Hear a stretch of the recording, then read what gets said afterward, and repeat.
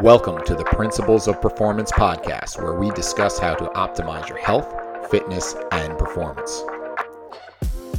Drawing on decades of experience of working as coaches, consultants, and trainers to top performers, athletes, and teams from professional sports to top universities to the U.S. military, Eric DeGatti and Mike Perry discuss topics and strategies of how to perform at your highest level and be your very best. Join us and our friends and colleagues who are leaders in the fitness and performance industry as we investigate and challenge the most popular training, nutrition, lifestyle, and recovery protocols.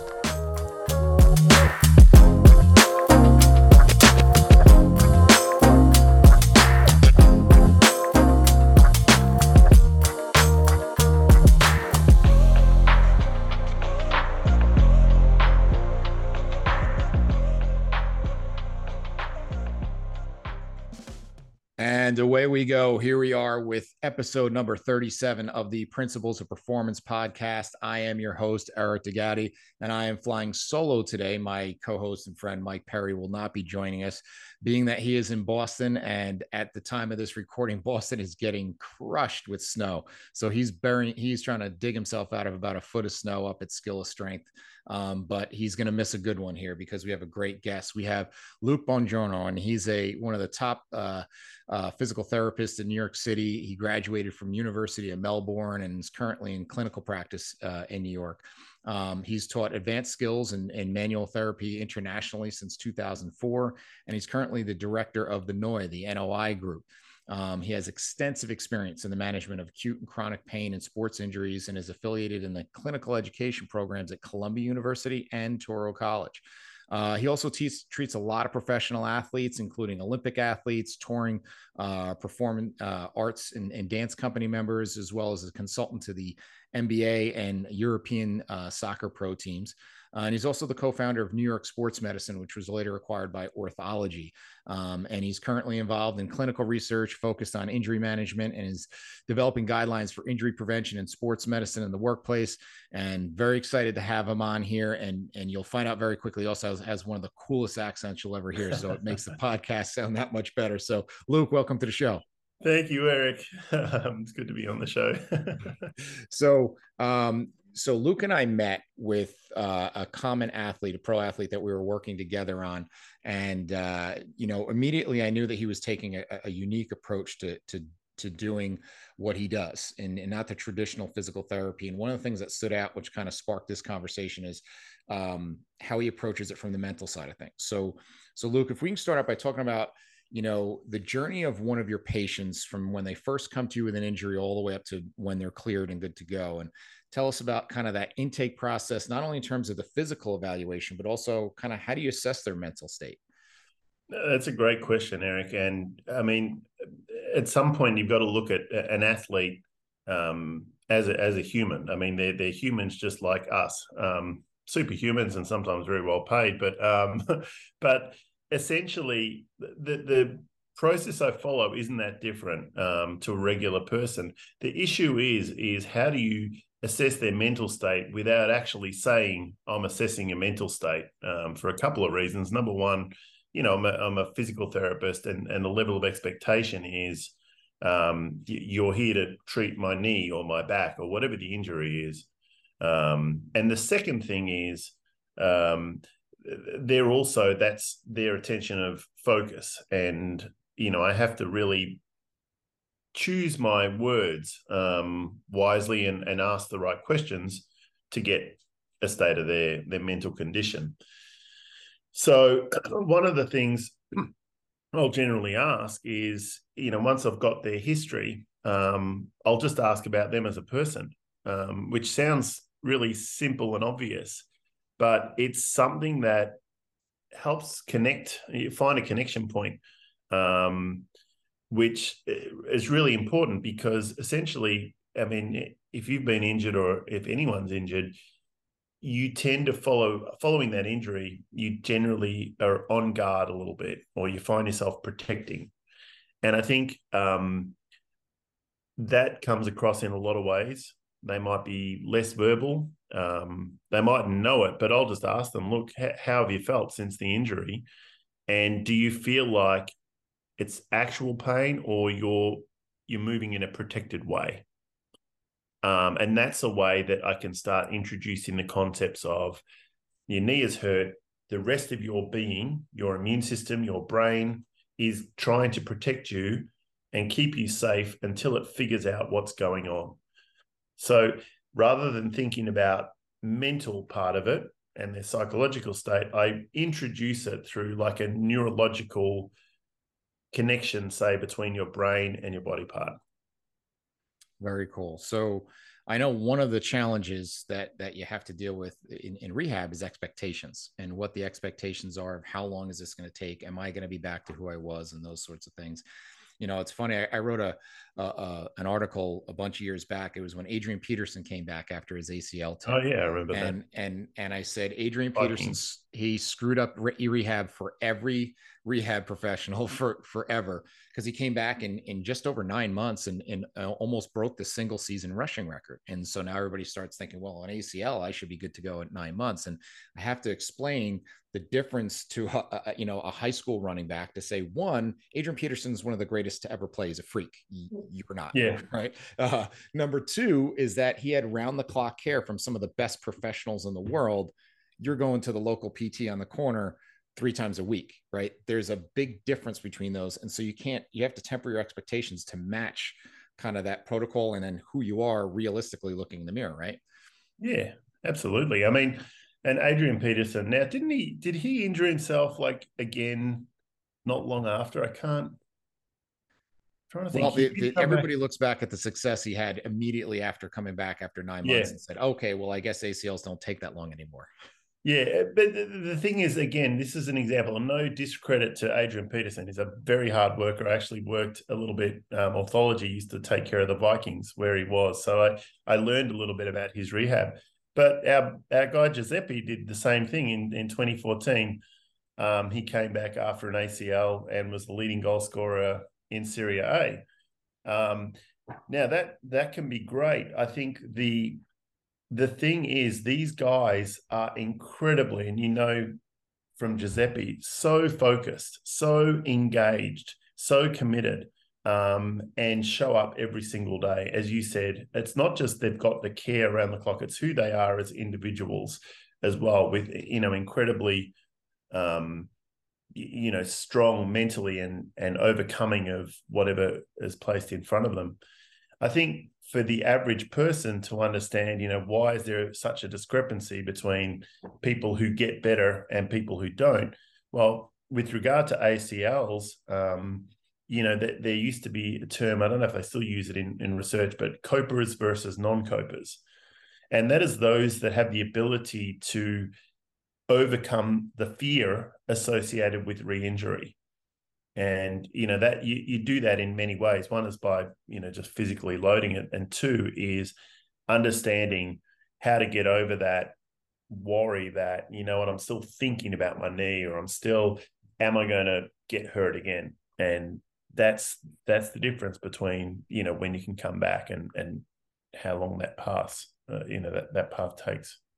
So continuing on that theme, since you work with some pretty high level athletes who have a lot at stake in regards to their health, how does that impact your thought processes differently? And then how do you manage expectations for them versus the everyday client?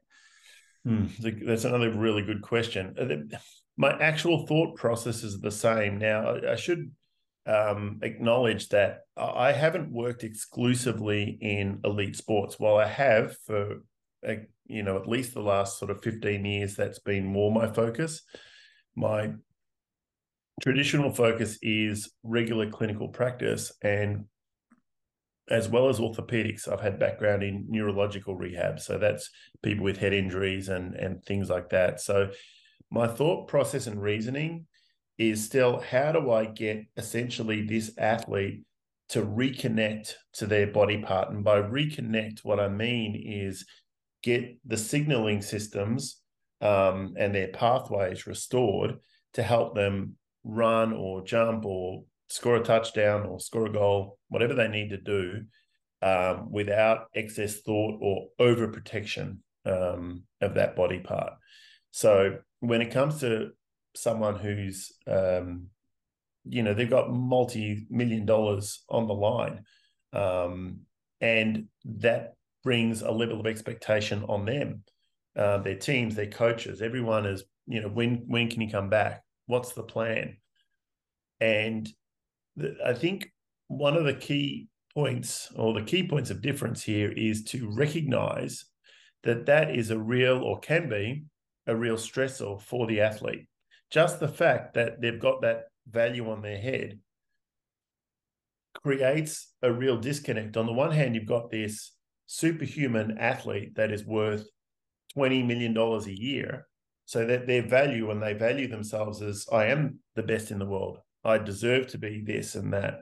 On the other hand, you've got this human being on the inside that's, wait a minute, am I still this athlete? Am I ever going to get back to that? What is all of these other factors that they're not necessarily going to articulate during a treatment session, but it's absolutely there. And they compensate for that in different ways. But I think recognizing that human part of them, and I bring it back to myself. I say, look, if it were me, I mean, I have that little voice in my head. Do you have that little voice? And they might say yes or no. So I start to introduce the concepts of them seeing themselves as that human and seeing themselves as the persona of the athlete. So I'll often, play games with them. Which one's winning today? Or, keeping it light and sort of funny, but trying to extract more information. And that's when the athletes, once they see that you see them as a regular human, they're much more likely to open up and give you appropriate information to help manage that fear and everything else accordingly. So let's keep talking about these conversations and circle it back to expectations. So tell me a little bit about how we have to handle that difficult discussion of what's your recovery time going to look like? What can you expect when you get back? And then also, just as important, here's what you can expect from me. And here's what I'm going to expect from you in terms of what I want you to do, as well as what I don't want you to do, which is sometimes even as much of a challenge, especially when you have a type A driven athlete that doesn't know how to shut down or wind down real well. Yeah, they don't know how to shut down and wind down physically. They also don't know how to shut down and wind down mentally. The biggest difference in the last 10 years is that athletes are more attuned to mental health. And even the last sort of major NBA athlete I worked with asked me specifically, teach me how to meditate, do meditation with me, because he knew I did that. And it was about his recovery. So getting back to the driven athlete, their expectation is they're going to come here, they're going to work. And the harder they work, the better they're going to get. Now, if you were to interview that athlete at the end of their career and ask them, well, what would you have done less? And they would have said maybe, less is more sometimes. So that expectation that what are they going to do in the session? So I'm going to work harder. You're going to be with me and you're going to help me and push me. Managing that expectation, that the harder or the challenge for me is to say, we have to teach your body, more importantly, how to recover. We need how to use every moment and value the time that you have to recover. So if you're having an off day, we need to use that time wisely. And that's something that the athlete's not necessarily used to. So the adage of, work hard, play hard, I'll say work hard, recover harder, and give that equal playing time. Otherwise, your muscles aren't going to recover as well. You're not going to fatigue as well. And that can be a hard conversation to have because it's not something that they really want to think about. They generally have the adage, I got to work harder, I got to be the best, I got to do more. And paying attention to recovery doesn't negate that. It just means you've got to really pay attention to things like breathing, pay attention to things like, lifestyle, nutrition, which they all know. But I think as a physical therapist or any healthcare professional or fitness professional, it's important to at least have a base level of understanding so that you can help treat that patient in a more holistic manner. And I personally noticed, and I'm curious to see what you say as far as how that message gets received differently depending on either the chronological age or just level of maturity of that athlete, right? That's a great question. I like the way you've discerned the chronicle age and the level of maturity and the level of emotional maturity, their ability to receive information. And that, look, I think every practitioner has their own way of reading a situation and reading an athlete, and being on guard. And I think one thing that I want to bring up is recognizing for me as a clinician, but as the professional, recognizing your own emotional maturity and ability to handle an oppositional athlete, or if you're giving them information, how you receive pushback or questioning. And first and foremost, I think the professional working with them has to be, the calmer you can be and receive it when the athlete isn't understanding what you're saying, is really important. Otherwise, you end up with a back and forth and you end up losing that patient's ability to trust, if that makes sense. So I think with those type A personalities or the oppositional athlete, they might say something. I might present a bit of information saying, oh, that's interesting. I noticed that your hip was a bit off, or something didn't quite go according to plan. Do you think it's still weak? And they might say, yeah, but, and I'll say to them, oh, you're a yeah, butter. I said, I'm a yeah, butter too. I'm a yeah, but. You sort of accept it. Or I might do a breathing exercise with them. This is another example. They'll say, every time I hurt raise my arm or lift my shoulder, I get pain. And I'll say, all right, let's do a slow breathing exercise, not what they're necessarily used to. How does that feel? And they might say, oh, yeah, it's sort of weird. That feels better. But, oh, yeah, you're a yeah, butter. Okay, so it's a nice way to say, you have the ability as an athlete to change what you feel, to change how you think, to change how you perceive a situation. And I love the fact that you don't take my word for it. This is what I will tell the athlete. I said, and you shouldn't, because you know your body better than me. I understand the body, but you know your body. So I'm demonstrating to them that I'm on their side, but I'm recognizing the fight and the oppositional nature of them. And I find that no matter what the personality, they'll generally respond to that, because often they'll agree with you and they're nodding. And I'm like, is that a yes? I said, I need a verbal yes. I challenge them on whether they're actually believing me or buying into me, what the things that I'm saying. Now, one of the coolest things when buy-in that I found is when it happens not by accident, but it happens almost by surprise. And what I mean by that, you referred earlier to Giuseppe, who we work with together. And, I remember out of the blue one day, he said to me this past year and coming back from his latest injury, he said, I think about all that time I spent after my first injury. He said, I was in the gym like 8 hours a day. He said, I would do my PT and they would say, you're done. And then I go do 2 hours more and then come back. And he said, we're getting more done with so much less effort. And I feel so much better. And I'm so much further along. I wish I would have done this back then. And that wasn't by anything I asked or prompted. It was just kind of this flashbulb moment for him. And it's very cool when to hear them say it without that prompting, right? Absolutely. Absolutely. In fact, that's where the learning occurs. And the longer I've practiced, I've now done it for, I guess, over 25 years.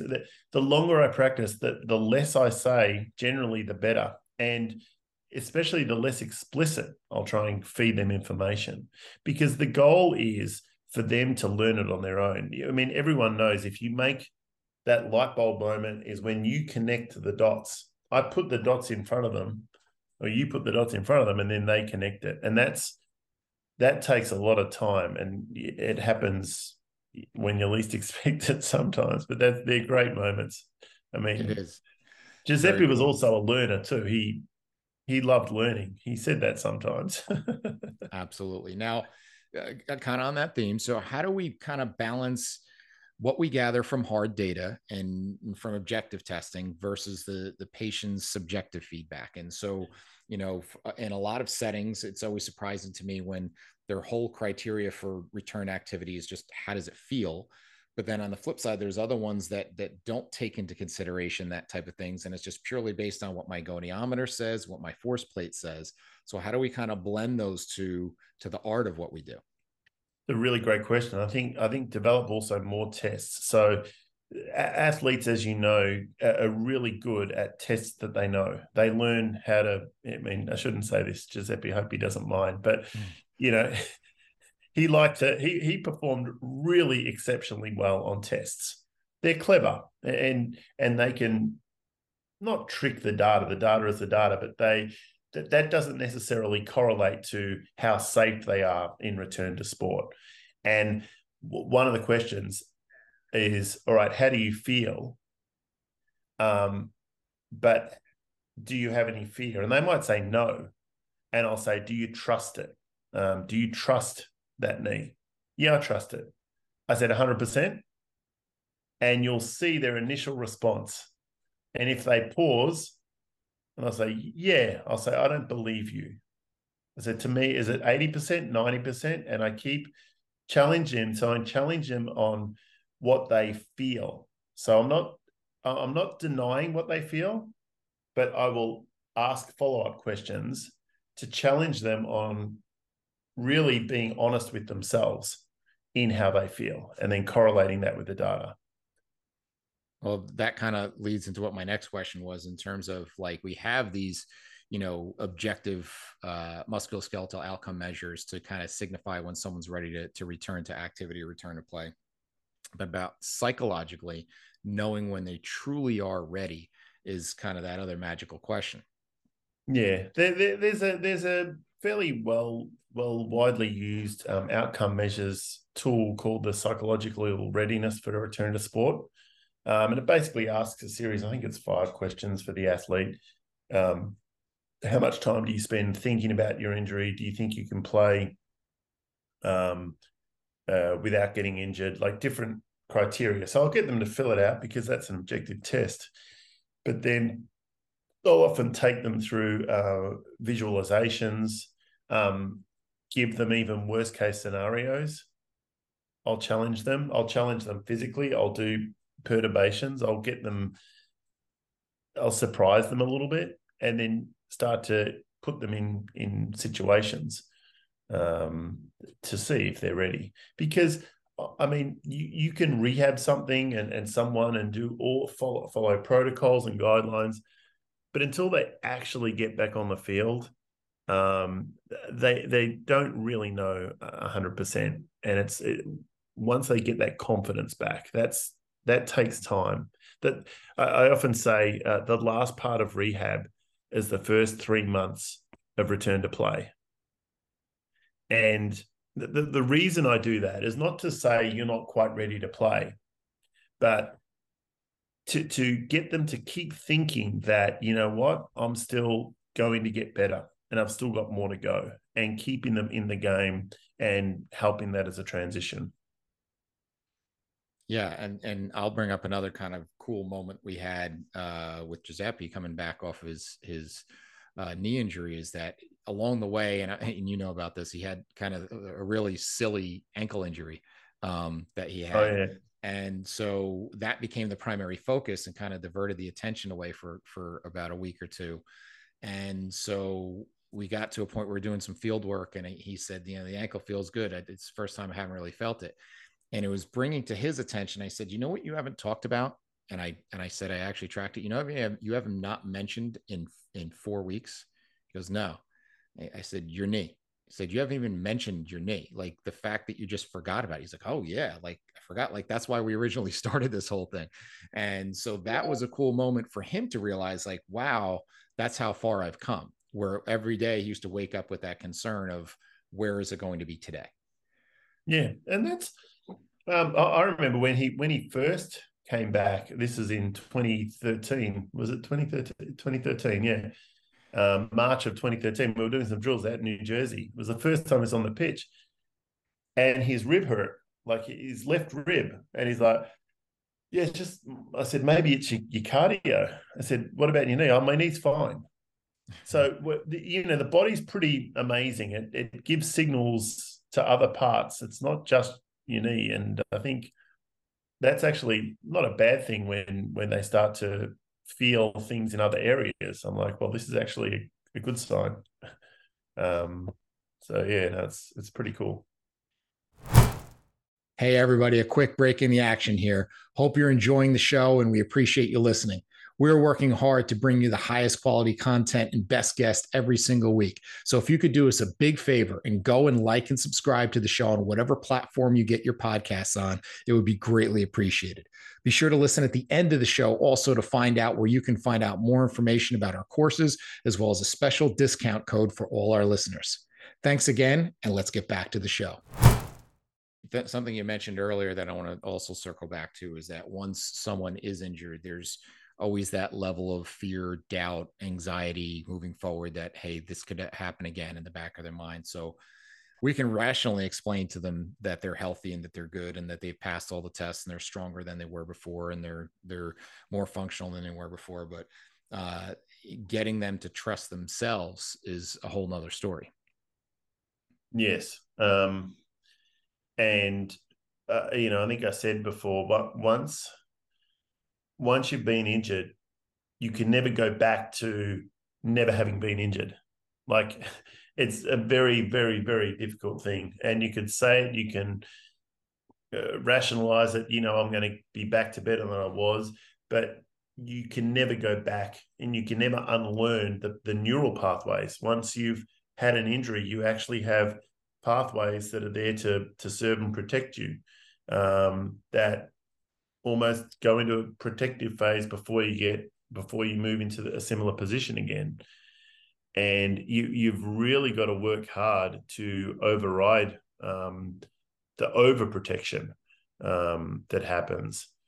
And so to get them to really trust again, I that's when, as they're doing an activity, I'll cue different body parts. So if it's their knee, I'll say, push down through your left foot.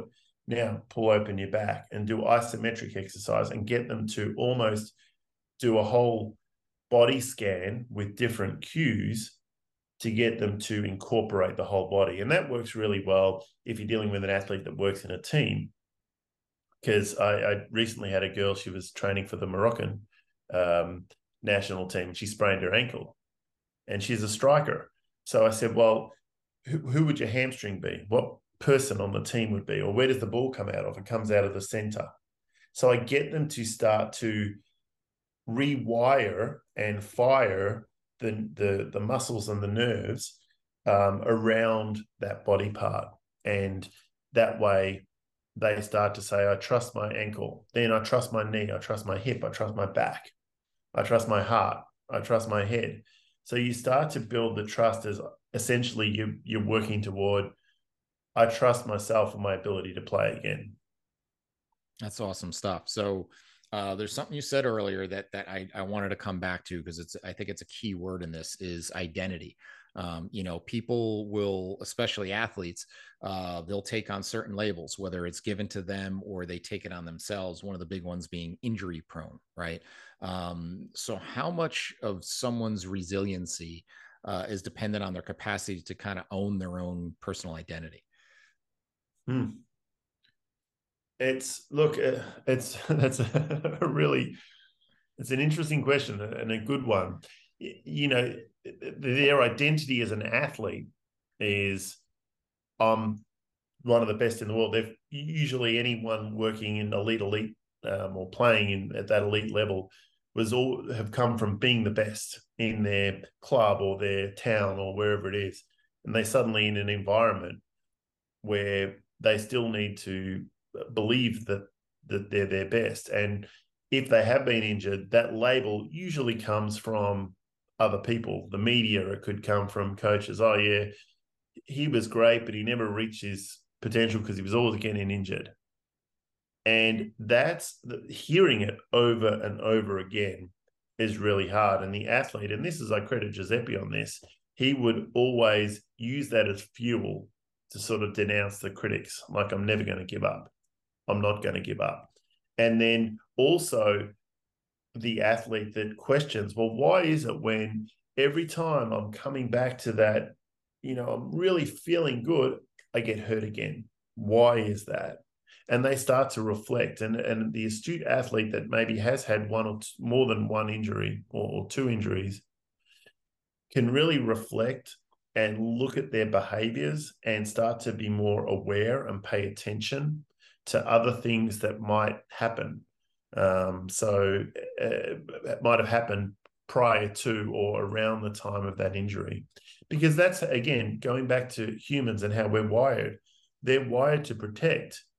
The brain makes associations with, last time you were here, we better put the brakes on. I protect you. And that's when you might be caught off guard or put yourself in a position that you can't get out of it. Another really good example recently, Kevin Durant. I don't treat him, but he was going down on his moving away from the basket and trying to bring his weight onto his left Achilles. Now, rather than actually load fully onto that Achilles, rather than come down, he sort of stayed on his right side, and Jimmy Butler was falling and fell on his right knee. Now, I'm not saying that could have been prevented, but had he really said, oh, wait a minute, I haven't really fully retrained that pattern, or in a stressful situation, my neurological system has overridden my ability to load that tendon because it wants to protect it, and therefore I haven't been able to get out of the way in time. So these are all very split-second subconscious things that your brain and central nervous system are making all these decisions, even when you're not conscious.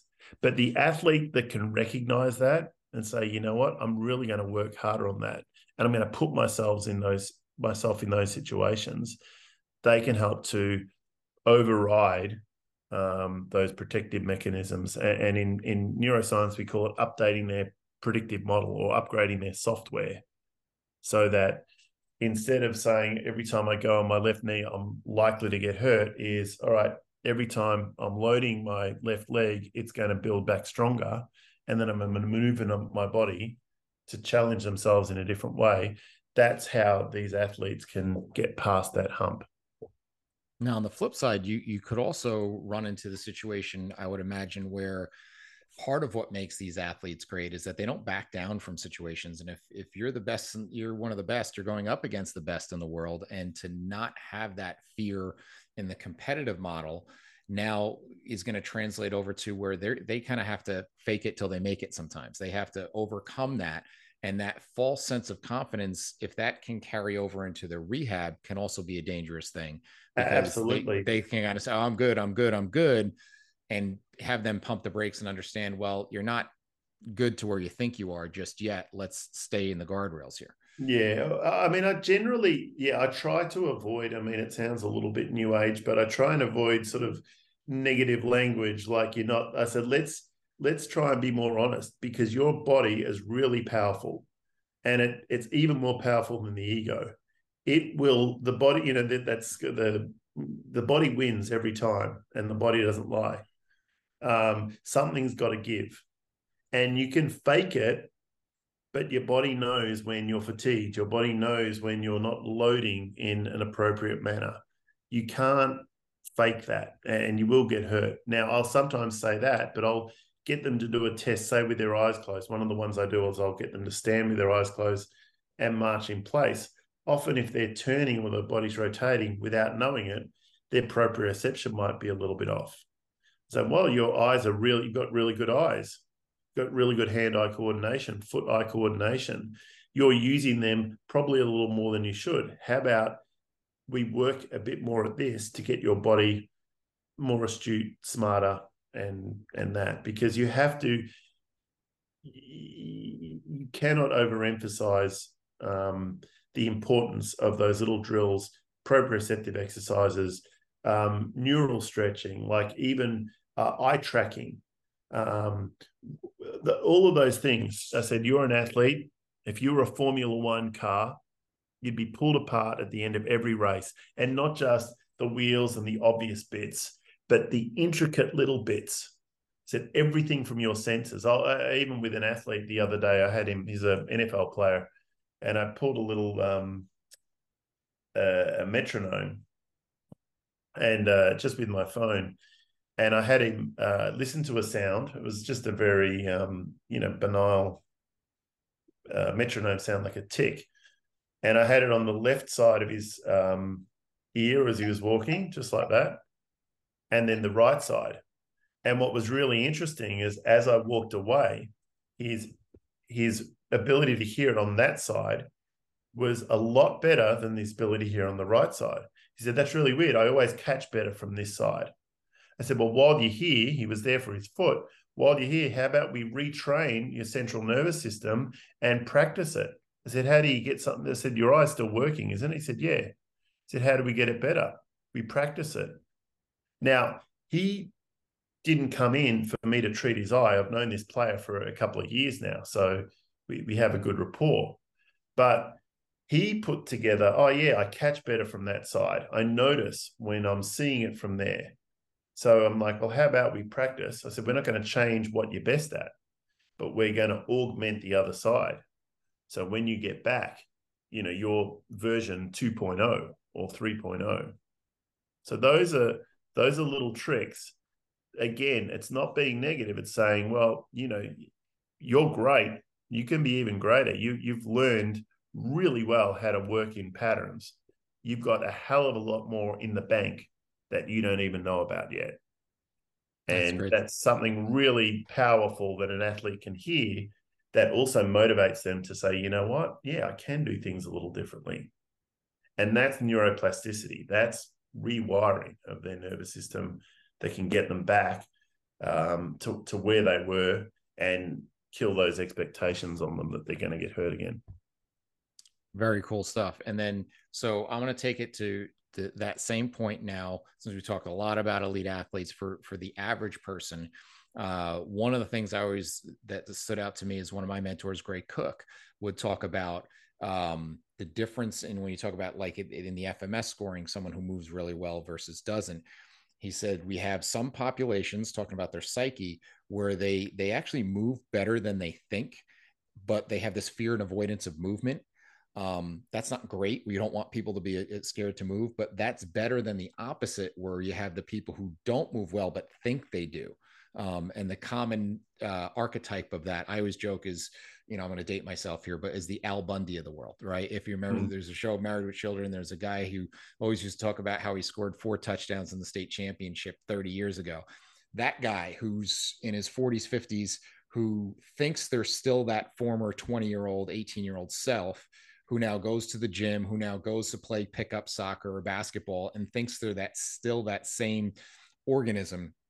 And they're just blowing out their Achilles and shoulders and knees all over the place because they have this overconfidence in their current state of wellness and readiness. And so if we can then just finish up by talking about the average person in that level of confidence and where they're at and how they actually hit the mark. So they're not scared to move, but they're also not overconfident in what their ability. I can relate to that, training for a marathon now at 48 compared with when I was 38. I still think that I can bounce back after getting off a plane and just go for a run and things. But the recovery time is longer, and you just got to pay attention to it, don't you? So for the average person, I would suggest you challenge yourself. But again, that's where I would say spend as much time recovering. Learn how to recover.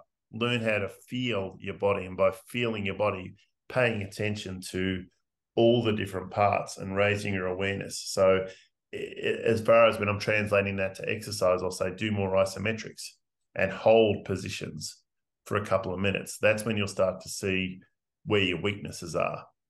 I said, because if you keep training as you've been training, the strong muscles get stronger and the weak muscles get weaker. It's the same thing with an athlete.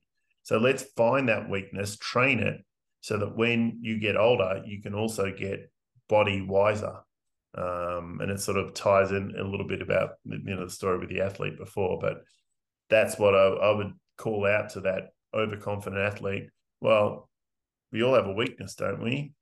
Let's find it and train it so that you've got backup in the event of.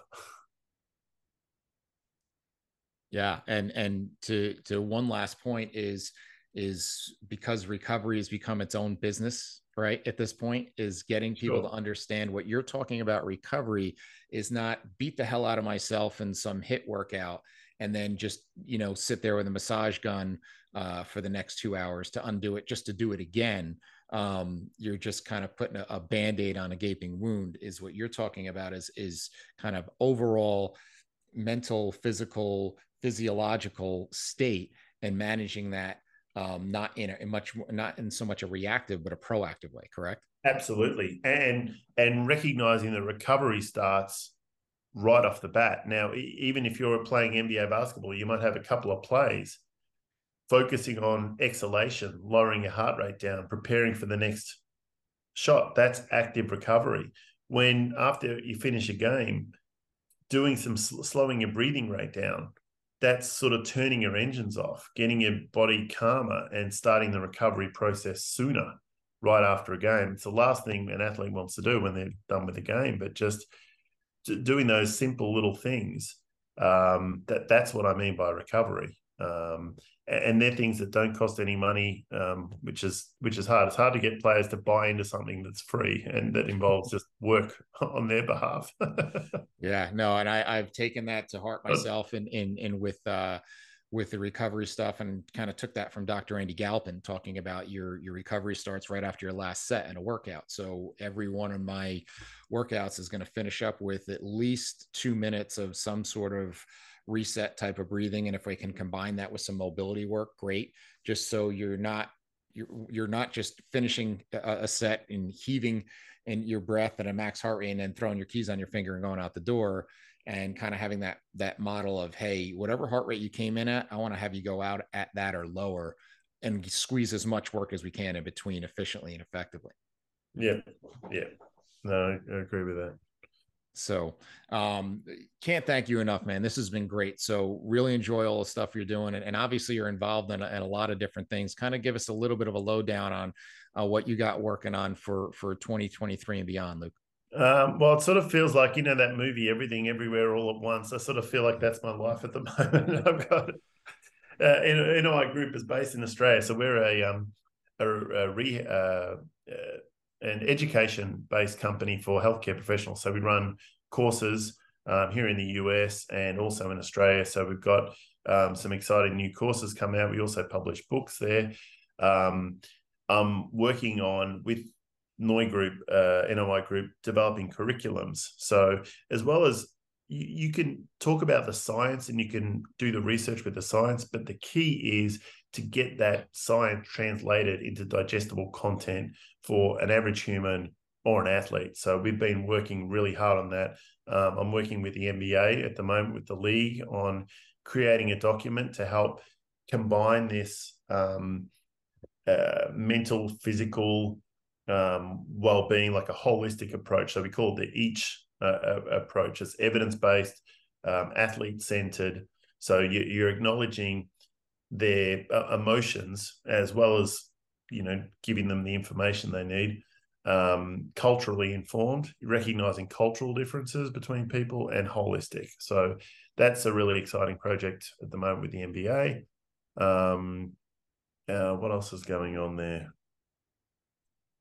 Oh yeah, just with working with some universities on getting pain science education into the curriculums, not only for PTs, but also doctors, because I think as a wider community, as health professionals, the better aligned we are at messaging around pain science, the quicker we can work together to help our athletes recover and get them back playing confidently,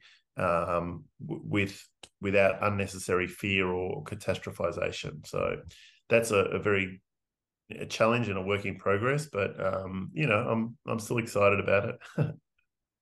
Well, there's not a minute unused in your schedule. Like, I know that we're just trying to get us with our schedules aligned for this alone. So can't thank you enough again. And we're gonna post links up so you can check out all the stuff Luke's working on in the show notes. So be sure to check that out. And I want to thank you, the listener, for tuning in. And this has been the Principles of Performance podcast. Thanks so much, Eric. Thank you for listening to the Principles of Performance podcast. If you've enjoyed our content, please like and share on your social media outlets, as well as subscribe and give us a review on YouTube, Apple Podcasts, or whatever your preferred platform is to listen to. For more information on the Principles of Program Design courses and workshops, visit us at www.principlesofprogramdesign.com and follow us on all of the social media channels where we post new content every day. To save 10% on any PPD courses, enter the discount code PRINCIPLESPODCAST10 at checkout. If you have any questions we can answer or suggestions for the show, you can email us at info@principlesofprogramdesign.com or message us on social media. Thank you again for your support.